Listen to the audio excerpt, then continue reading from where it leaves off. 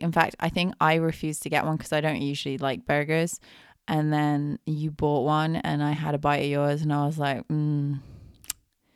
should have got two. Welcome to another episode of the Healthy Explorer podcast.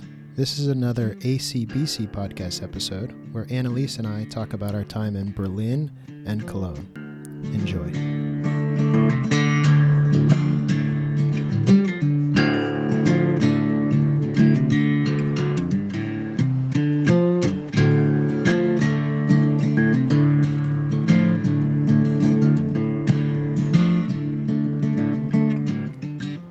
So after we'd spent some time in Belgium for Christmas break in 2018, there was a really cheap flight from Brussels to Berlin, so we decided to take the flight to Berlin. So what were your initial thoughts and expectations about visiting Berlin?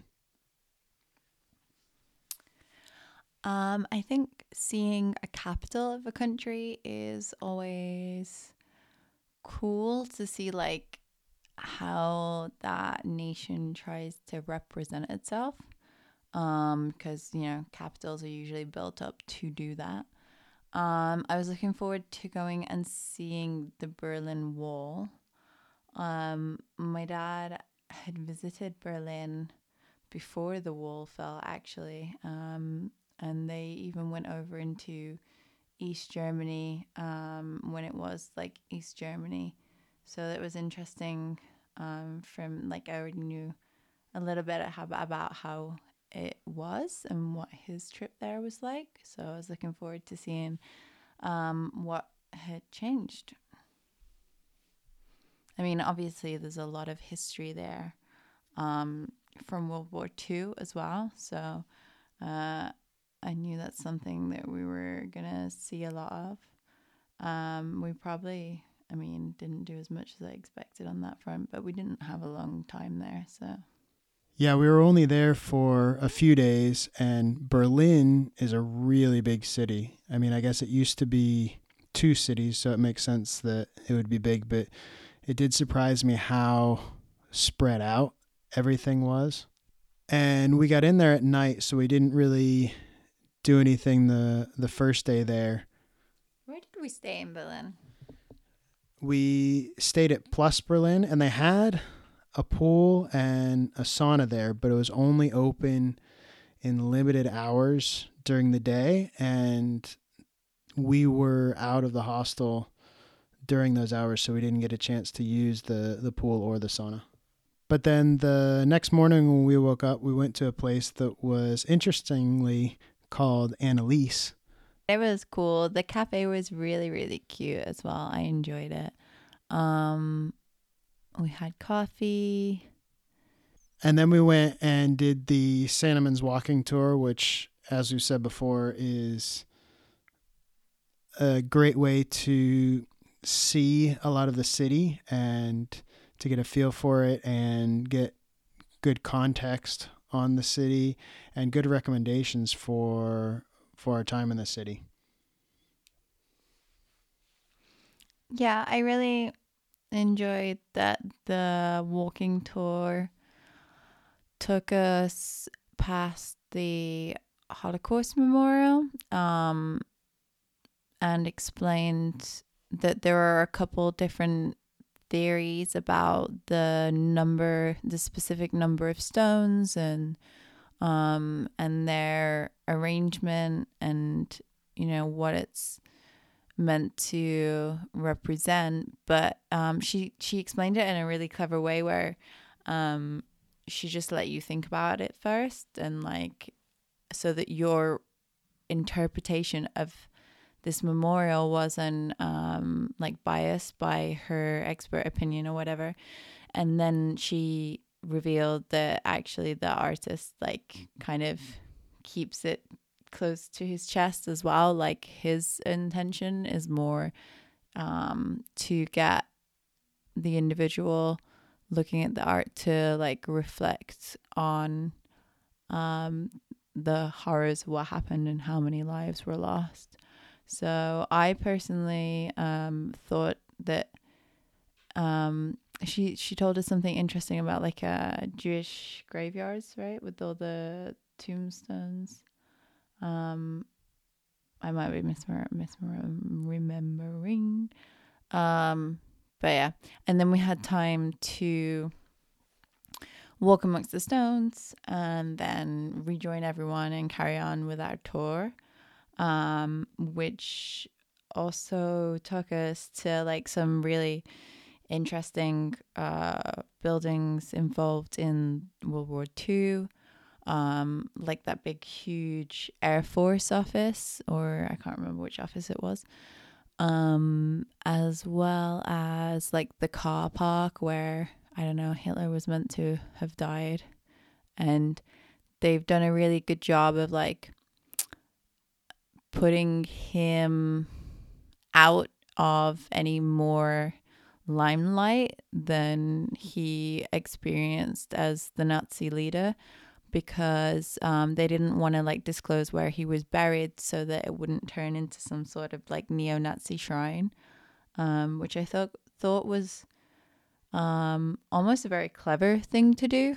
And I think it's something to bear in mind, you know, when we give all this media attention to bad actors, or bad, not actors like actresses and actors, but like people who do horrific things. It's like, it's kind of glorifying them. So should we be doing that, or should we sort of, you know, address the fact that there's victims, or and focus on them and not like the person who did it, or the I don't know, circumstance itself. But yeah, and we had really, really good currywurst at the resting place, which was just like a normal kind of bar thing that they used as the stopping point. But I really enjoyed that. It was better than the other one that we had later. Yeah, and the other one was actually more highly recommended, but I agree. The one that we had at the break on the walking tour was better in my opinion as well. And most walking tours will usually stop about 50 or 60% of the way through the walking tour. A lot of times to advertise other paid tours that they do, but also to let people have a snack or use the restroom or whatever. And while we were on the walking tour break, across the street was a museum called the Topography of Terror. And like what you were saying before, I think that museum did a good job of not glorifying some of the bad acts that have taken place in the past, but also not erasing them from history and understanding that they happened, but working towards preventing something like that from ever happening again. So that museum was interesting in how they had it set up there.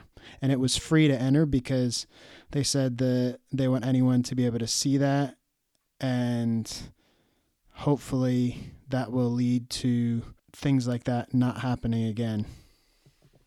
And then after the walking tour, we went down by what's left of the Berlin Wall, where now they had all kinds of graffiti. Some of it really, really good. Some of it just tags, but some of the graffiti that they have along that wall is really good, and a lot of it can be really interesting as well.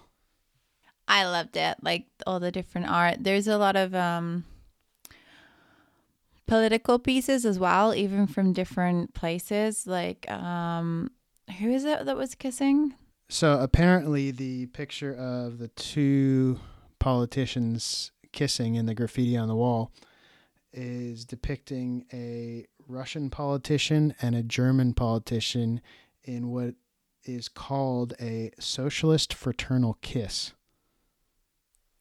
Which was apparently how socialist leaders greeted each other, or like as an alternative to like three kisses on alternate cheeks. But yeah, It's still done in some countries, but I don't know whether it will be anymore post-COVID. There weren't many blank spaces along what's left of the wall. Most of what's on the wall is now covered in some type of graffiti from graffiti artists all around the world, apparently.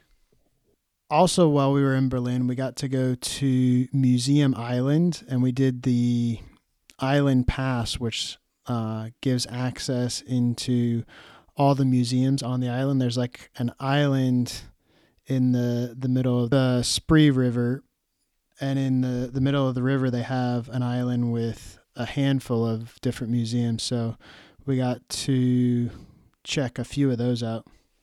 It was so cool. So we got the pass.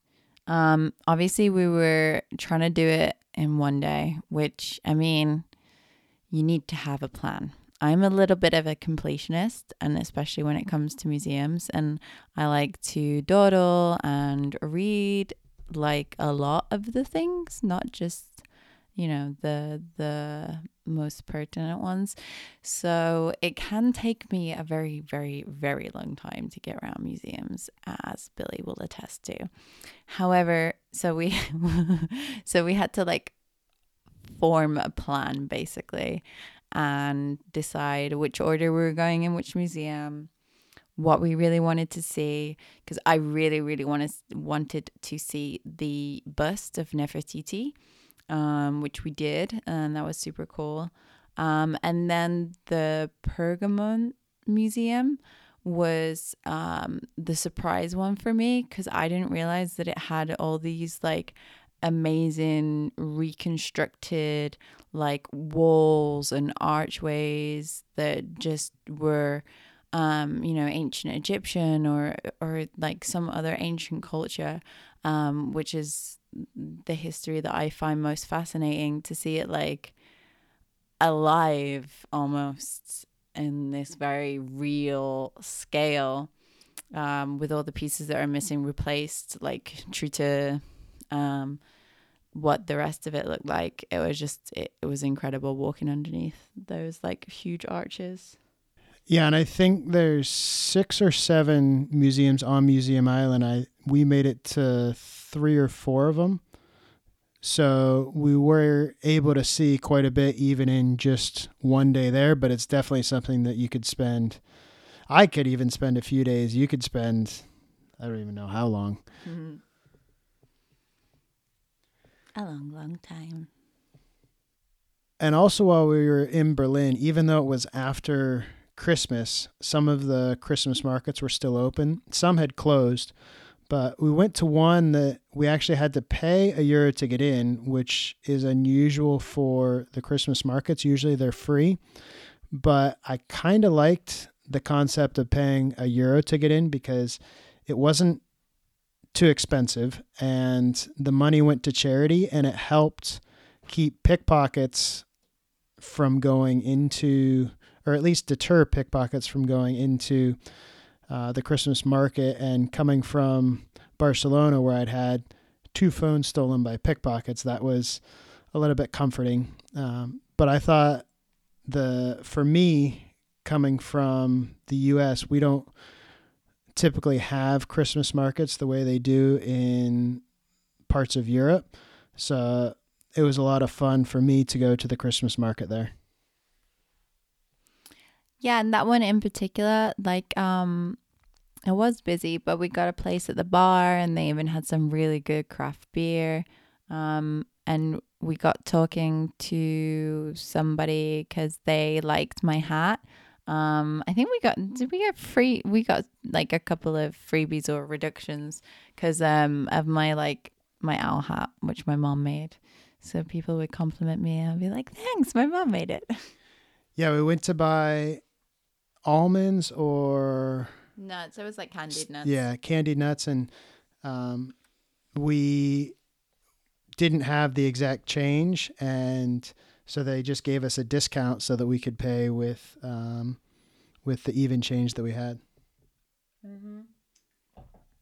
And she had asked like, "Oh, where did you get your hat?" Like thinking that it was from the market itself, so that she could go get one. And I was like, "Oh, handmade. Sorry. But there is a book out there with the pattern in somewhere, so maybe. Or I think I joked with her. I was like, oh, it's fine. Just come to Birmingham for next Christmas market and I'll find you. So what stands out in terms of food and drink for you in Berlin? The horrific queue for the most average kebab ever. So sometimes Billy comes across pure golden opportunities of amazing food or coffee or drink, and it's wonderful. Sometimes the place is closed for holidays, which has happened to us actually, surprising a lot, to the point where it's kind of a little in joke.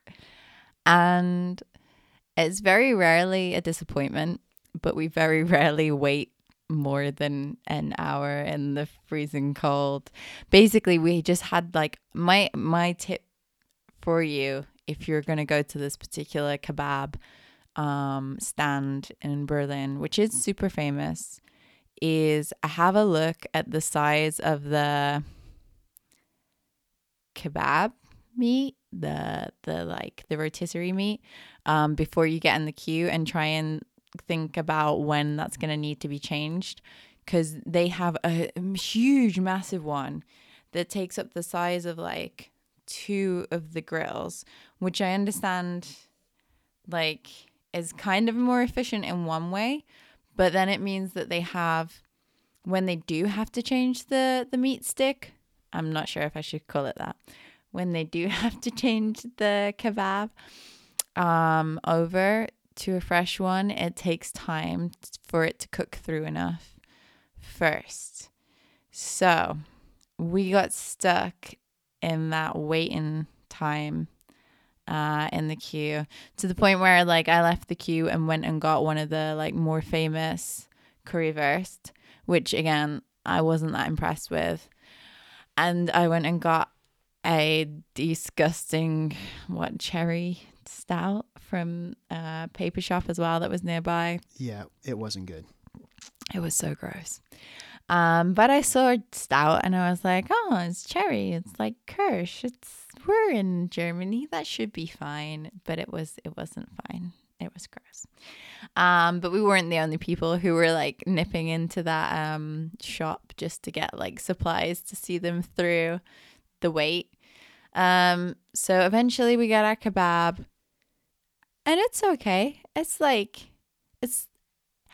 I mean, kebabs in England are often, I don't know, like that greasy food that you get. And when you say kebab, as an American, most Americans would probably think it's chunks of meat and vegetable on a stick. But when Brits say kebab, it's what most Americans would call either shawarma or heroes, or so it's basically a giant thing of meat, and it twirls around and the meat gets sliced off and put into a pita or wrap.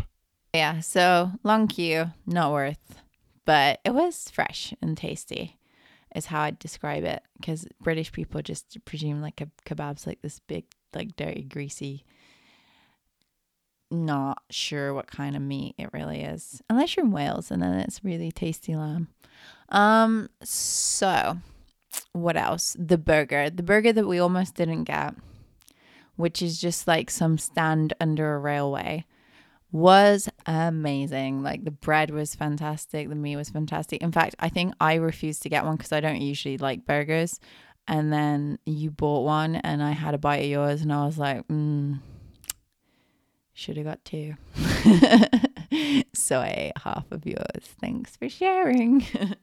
And yeah, I want to thank you for trusting me after the swing and a miss with the kebab shop, because when you try enough new places, not every place is going to be a 10 out of 10, regardless of how good the recommendation is.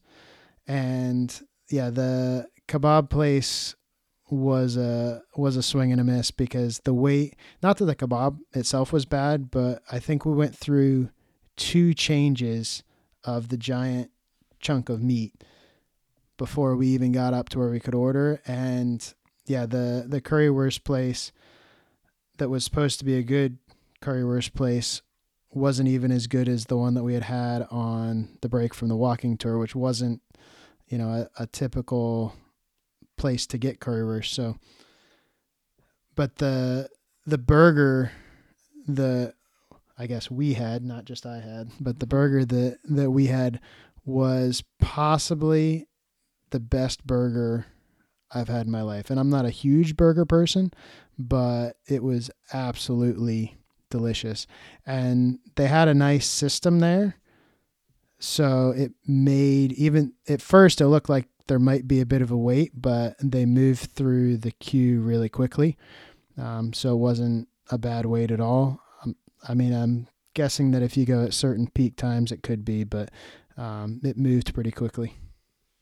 Yeah, it was a really, really small place though that was like had an enclosed shelter. Like obviously you could just take your burger and go, but if it's cold out or raining and you want to like stay in there just for a minute, like I'm not sure how many people they'd be able to fit in there.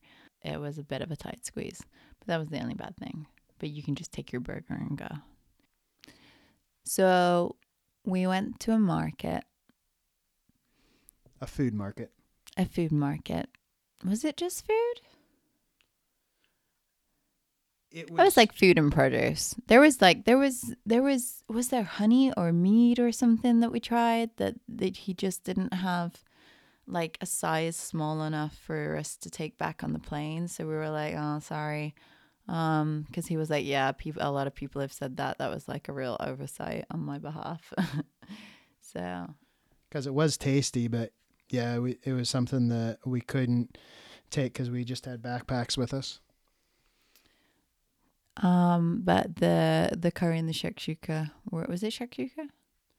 Yeah, we got curry, shakshuka, and French toast. And one thing that impressed me just in general of everywhere that we were in Germany was how good the bread was. And again, I'm not typically a bread person, but I think that's part of what made that burger so good, and that made the French toast absolutely amazing. So yeah, every place that I had any bread in Germany was really good. Maybe bread's just like more acceptable to you in winter because your body's like, feed me carbs. Yeah, maybe my body trying to put pounds on because it needs to create body heat. But also in Berlin, we went to the Barn, which if you like craft coffee, I would say is a must do.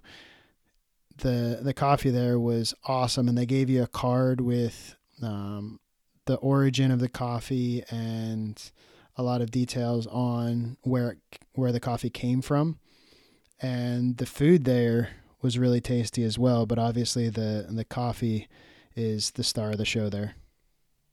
And I think they have a few different locations in Berlin, but I would say if you like coffee and you can get to one, do it. Also, while we were in Berlin, we had, in addition to coffee, we had some other absolutely incredible drinks. We went to a few really, really good places. We went to the Brewdog in Berlin, which had a beer from Tool called Jule Malik, which apparently in Danish translates to Christmas milk, like Yule, like Yuletide, and then Malk, like milk. And it is one of the tastiest things I've ever had in my life. It was absolutely delicious. Yeah, we don't know how to actually pronounce it correctly, so it might be like Hulmalk or something like that, but for simplicity's sake, we say Jule Malik, and it was the most delicious beer I've had in my life to this date. I've tasted some ones that are on par, but just doesn't have that edge of like being in the middle of the holiday season and getting into the warm from the cold and being on holiday with your significant other. Like there's a lot of like extra factors that just really add to our reminiscence of this beer. Yeah, and even when we got back to Barcelona, we looked that one up and found a couple places in Barcelona that had it. I don't think any place still has it now because I think it was a seasonal one, but that's something that I'm pretty much perpetually on the lookout for. Mm-hmm. Also, we got a chance to go to Buchenbreck, which is a speakeasy in Berlin, and finding it is its own adventure in itself. Yeah, it was a little difficult to find for like a first time person, but it's definitely not impossible as long as you follow the instructions carefully. And I believe it even had a closed light on when we got there, which some speakeasies will have different levels of secrecy. So we weren't sure if the closed sign was up because it was a speakeasy, so they didn't want people coming in that weren't there for the speakeasy, or if the closed sign was because the speakeasy itself was closed, because it was in between Christmas and New Year's. So it's, very possible that a place could close for a period of time then, but we decided to ring the bell anyway and got a seat, and it was a really, really cool place inside.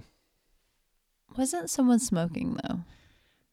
That was the one downside. They did allow cigarettes inside, and when we first got in, no one was smoking, and we got our drinks, but by the time we were finishing our drinks, someone had started smoking, so we decided to head out. But we were sat at the bar. It was a cool atmosphere. The drinks were really good. I remember the drinks being really good. Oh, so there was also one place that we walked past, going from the hostel into the town, that looked, it was obviously a seasonal place that was only open in the summer months, because it was looked like it was made to look like a beach and like tiki huts, and just looked really cool, kind of like almost like a mini festival area, entertainment area, that looked really cool, that I'd like to see in the summertime maybe. And then like the sad thing with Berlin was the amount of homeless people we saw. I'm not sure if it's where we stayed as well. Yeah, by the Berlin Wall, there were quite a few homeless people.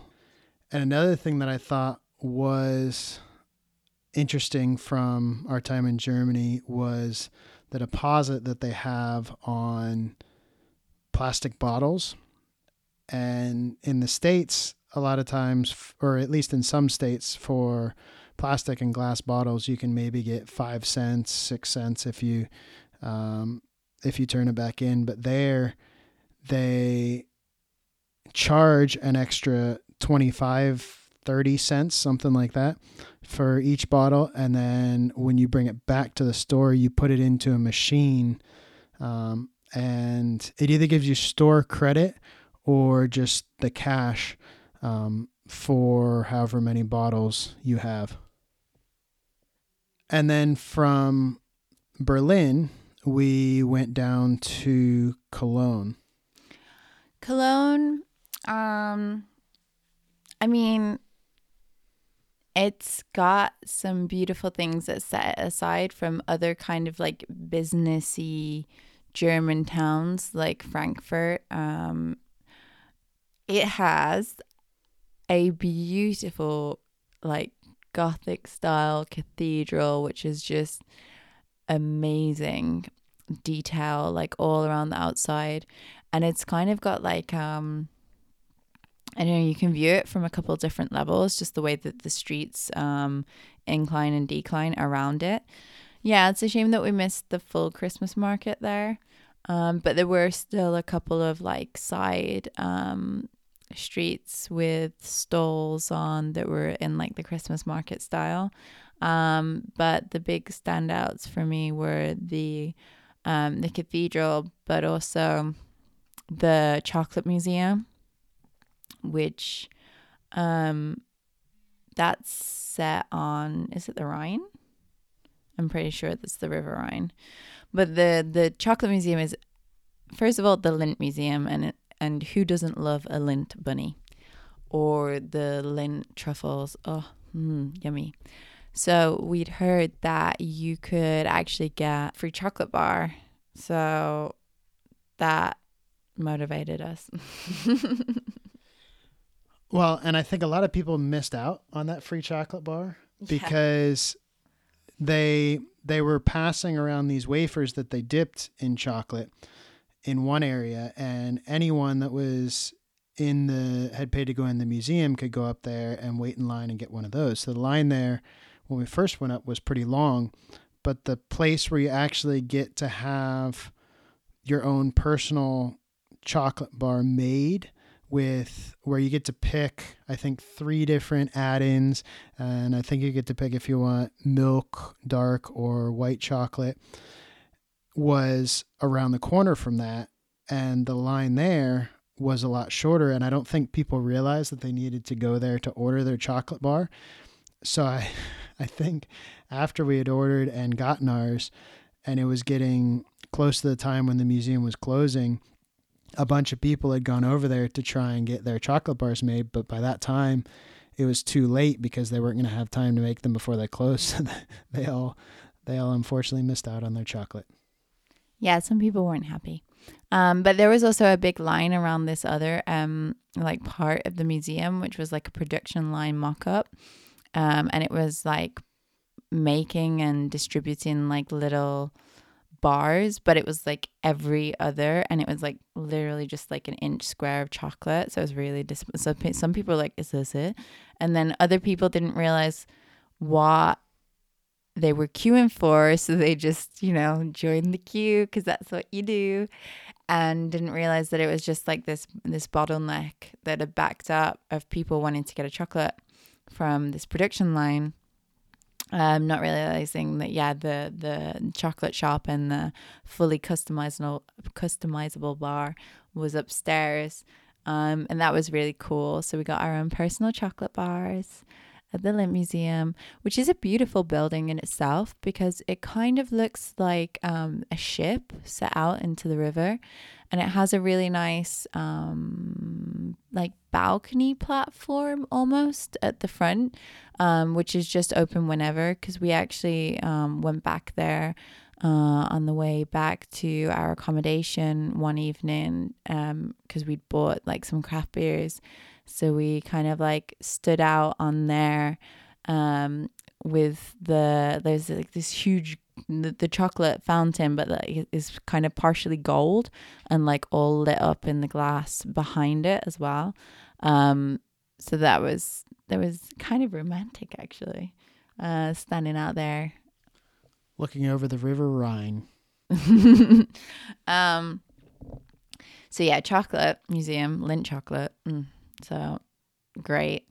And then you had like I won't say limitless or unlimited because you had to pay for each one, but then there was the Unstoppable Beer place, which had featured on an Anthony Bourdain show. So obviously we had to go there.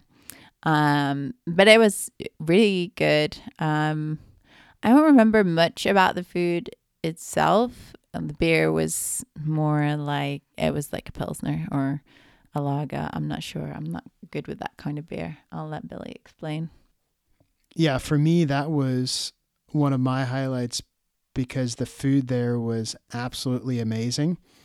But the city of Cologne is popular for making Kolsch, which is a type of beer that's very, very light and easy to drink.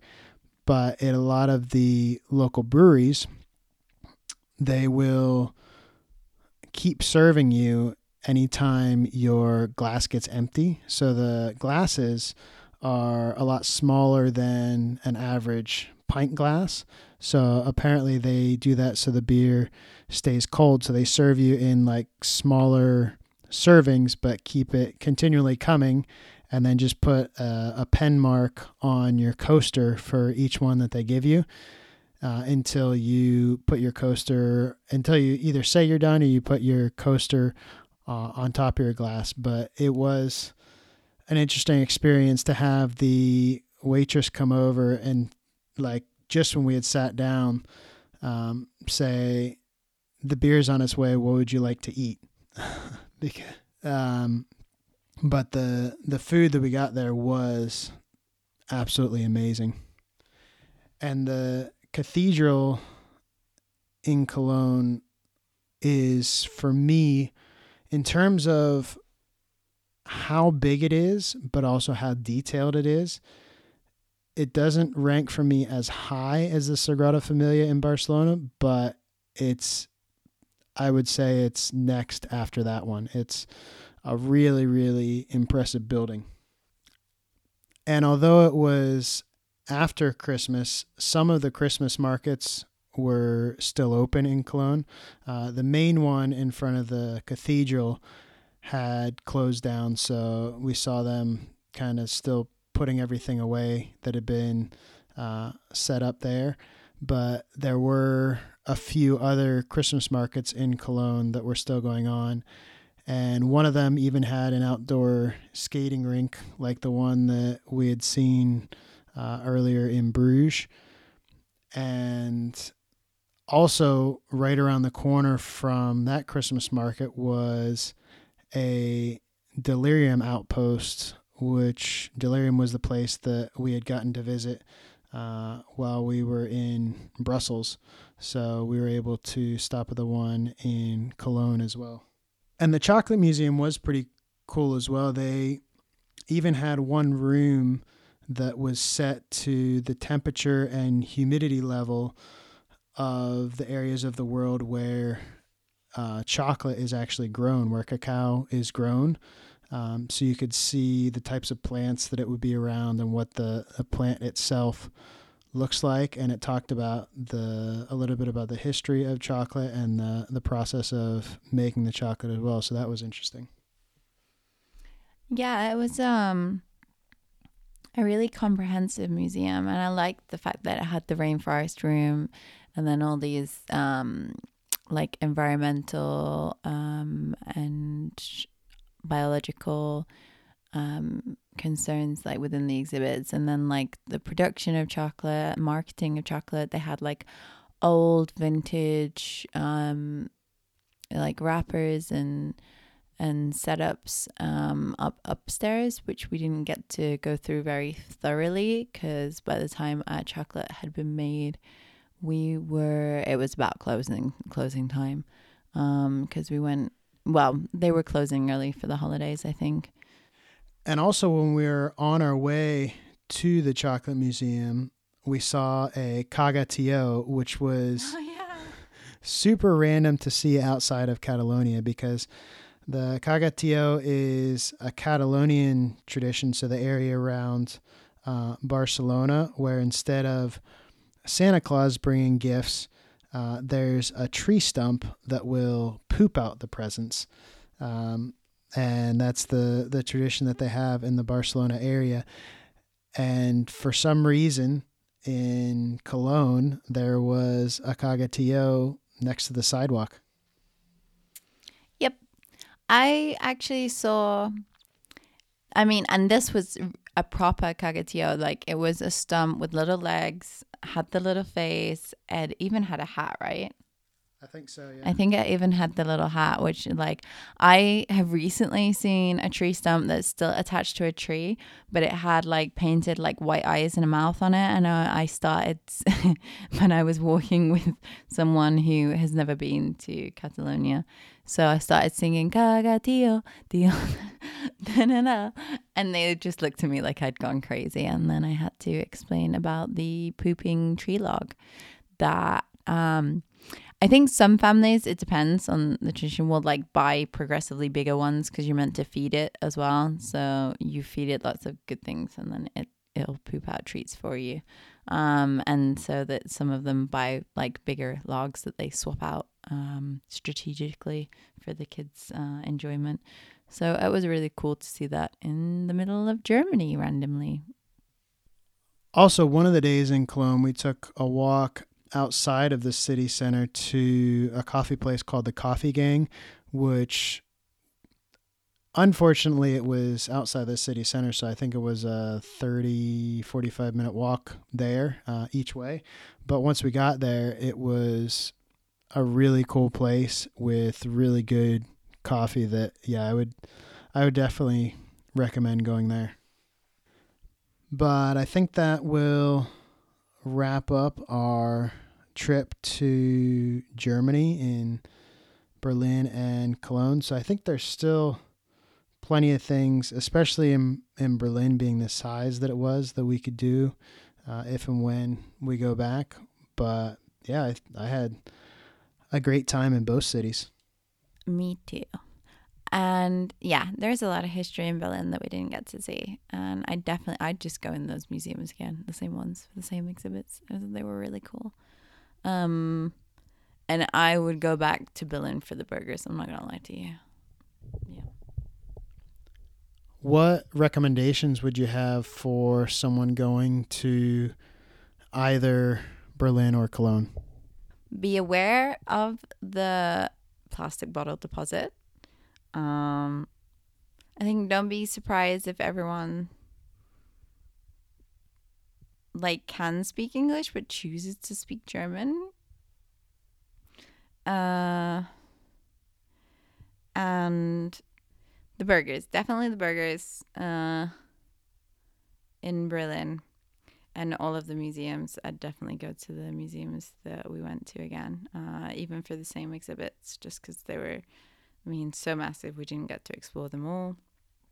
And then for Cologne, it's worth going just to see the cathedral. And then I'd recommend the Chocolate Museum, because we ummed and ahed about it for a little while, just because it was a paid museum entry.